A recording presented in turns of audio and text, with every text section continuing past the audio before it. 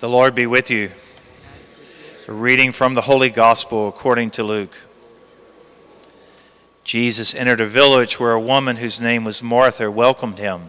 She had a sister named Mary, who sat beside the Lord at his feet, listening to him speak. Martha, burdened with much serving, came to him and said, "Lord, do you not care that my sister has left me by myself to do the serving? Tell her to help me." The Lord said to her in reply, "Martha, Martha, you are anxious and worried about many things. There is need of only one thing. Mary has chosen the better part, and it will not be taken from her." The Gospel of the Lord.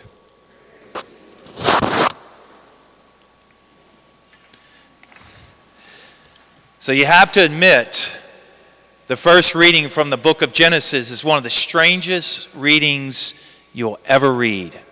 You can read it over and over again, and it's a head scratcher every time.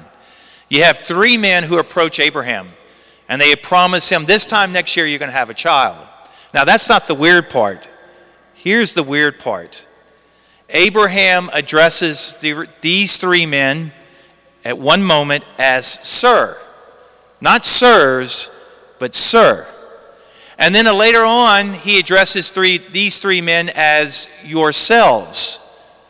So one minute he's addressing them in the singular, the other minute he's addressing them in the plural. So what is it? Is it singular or is it plural? If you answered both, you're right. And the reason why it's both is because these three men are God. Not three gods, but one God, yet three persons in one God. Now, before your head explodes, you got to always remember this. When God appears to someone in the Bible, he's not what he appears to be. For example, when he appears to Moses as the burning bush, God is not a bush, nor is he fire. God appears to Abraham as three men, but he's not three men, he's not a man. Whatever God does, whatever he reveals, whatever he is going to be unpredictable, everyone. It's going to be surprising and it's going to be mysterious to us because he's God and we are not. Don't expect to understand everything in the Bible. If God did exactly what we expected him to do, if there was no mystery in the Bible, if we understood everything in the Bible, you know what the Bible would be about? You guessed it. It would be about only us and not God. God is, now get this everyone, God is existence itself. Get this, he is. God existed before time began. How are you going to wrap your finite mind around that, everyone? Therefore, we have to leave God as a mystery. We cannot domesticate God.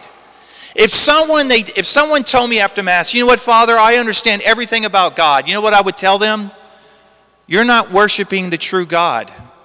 You're worshiping a God made in your image. We misread the Bible if we read the Bible as a puzzle to be solved or a code to be decoded. No. God is like life itself. Not a puzzle to be solved, but a mystery to be wondered at, to be loved, and to be lived. There's one virtue that we always have to keep in mind when we're reading the Bible.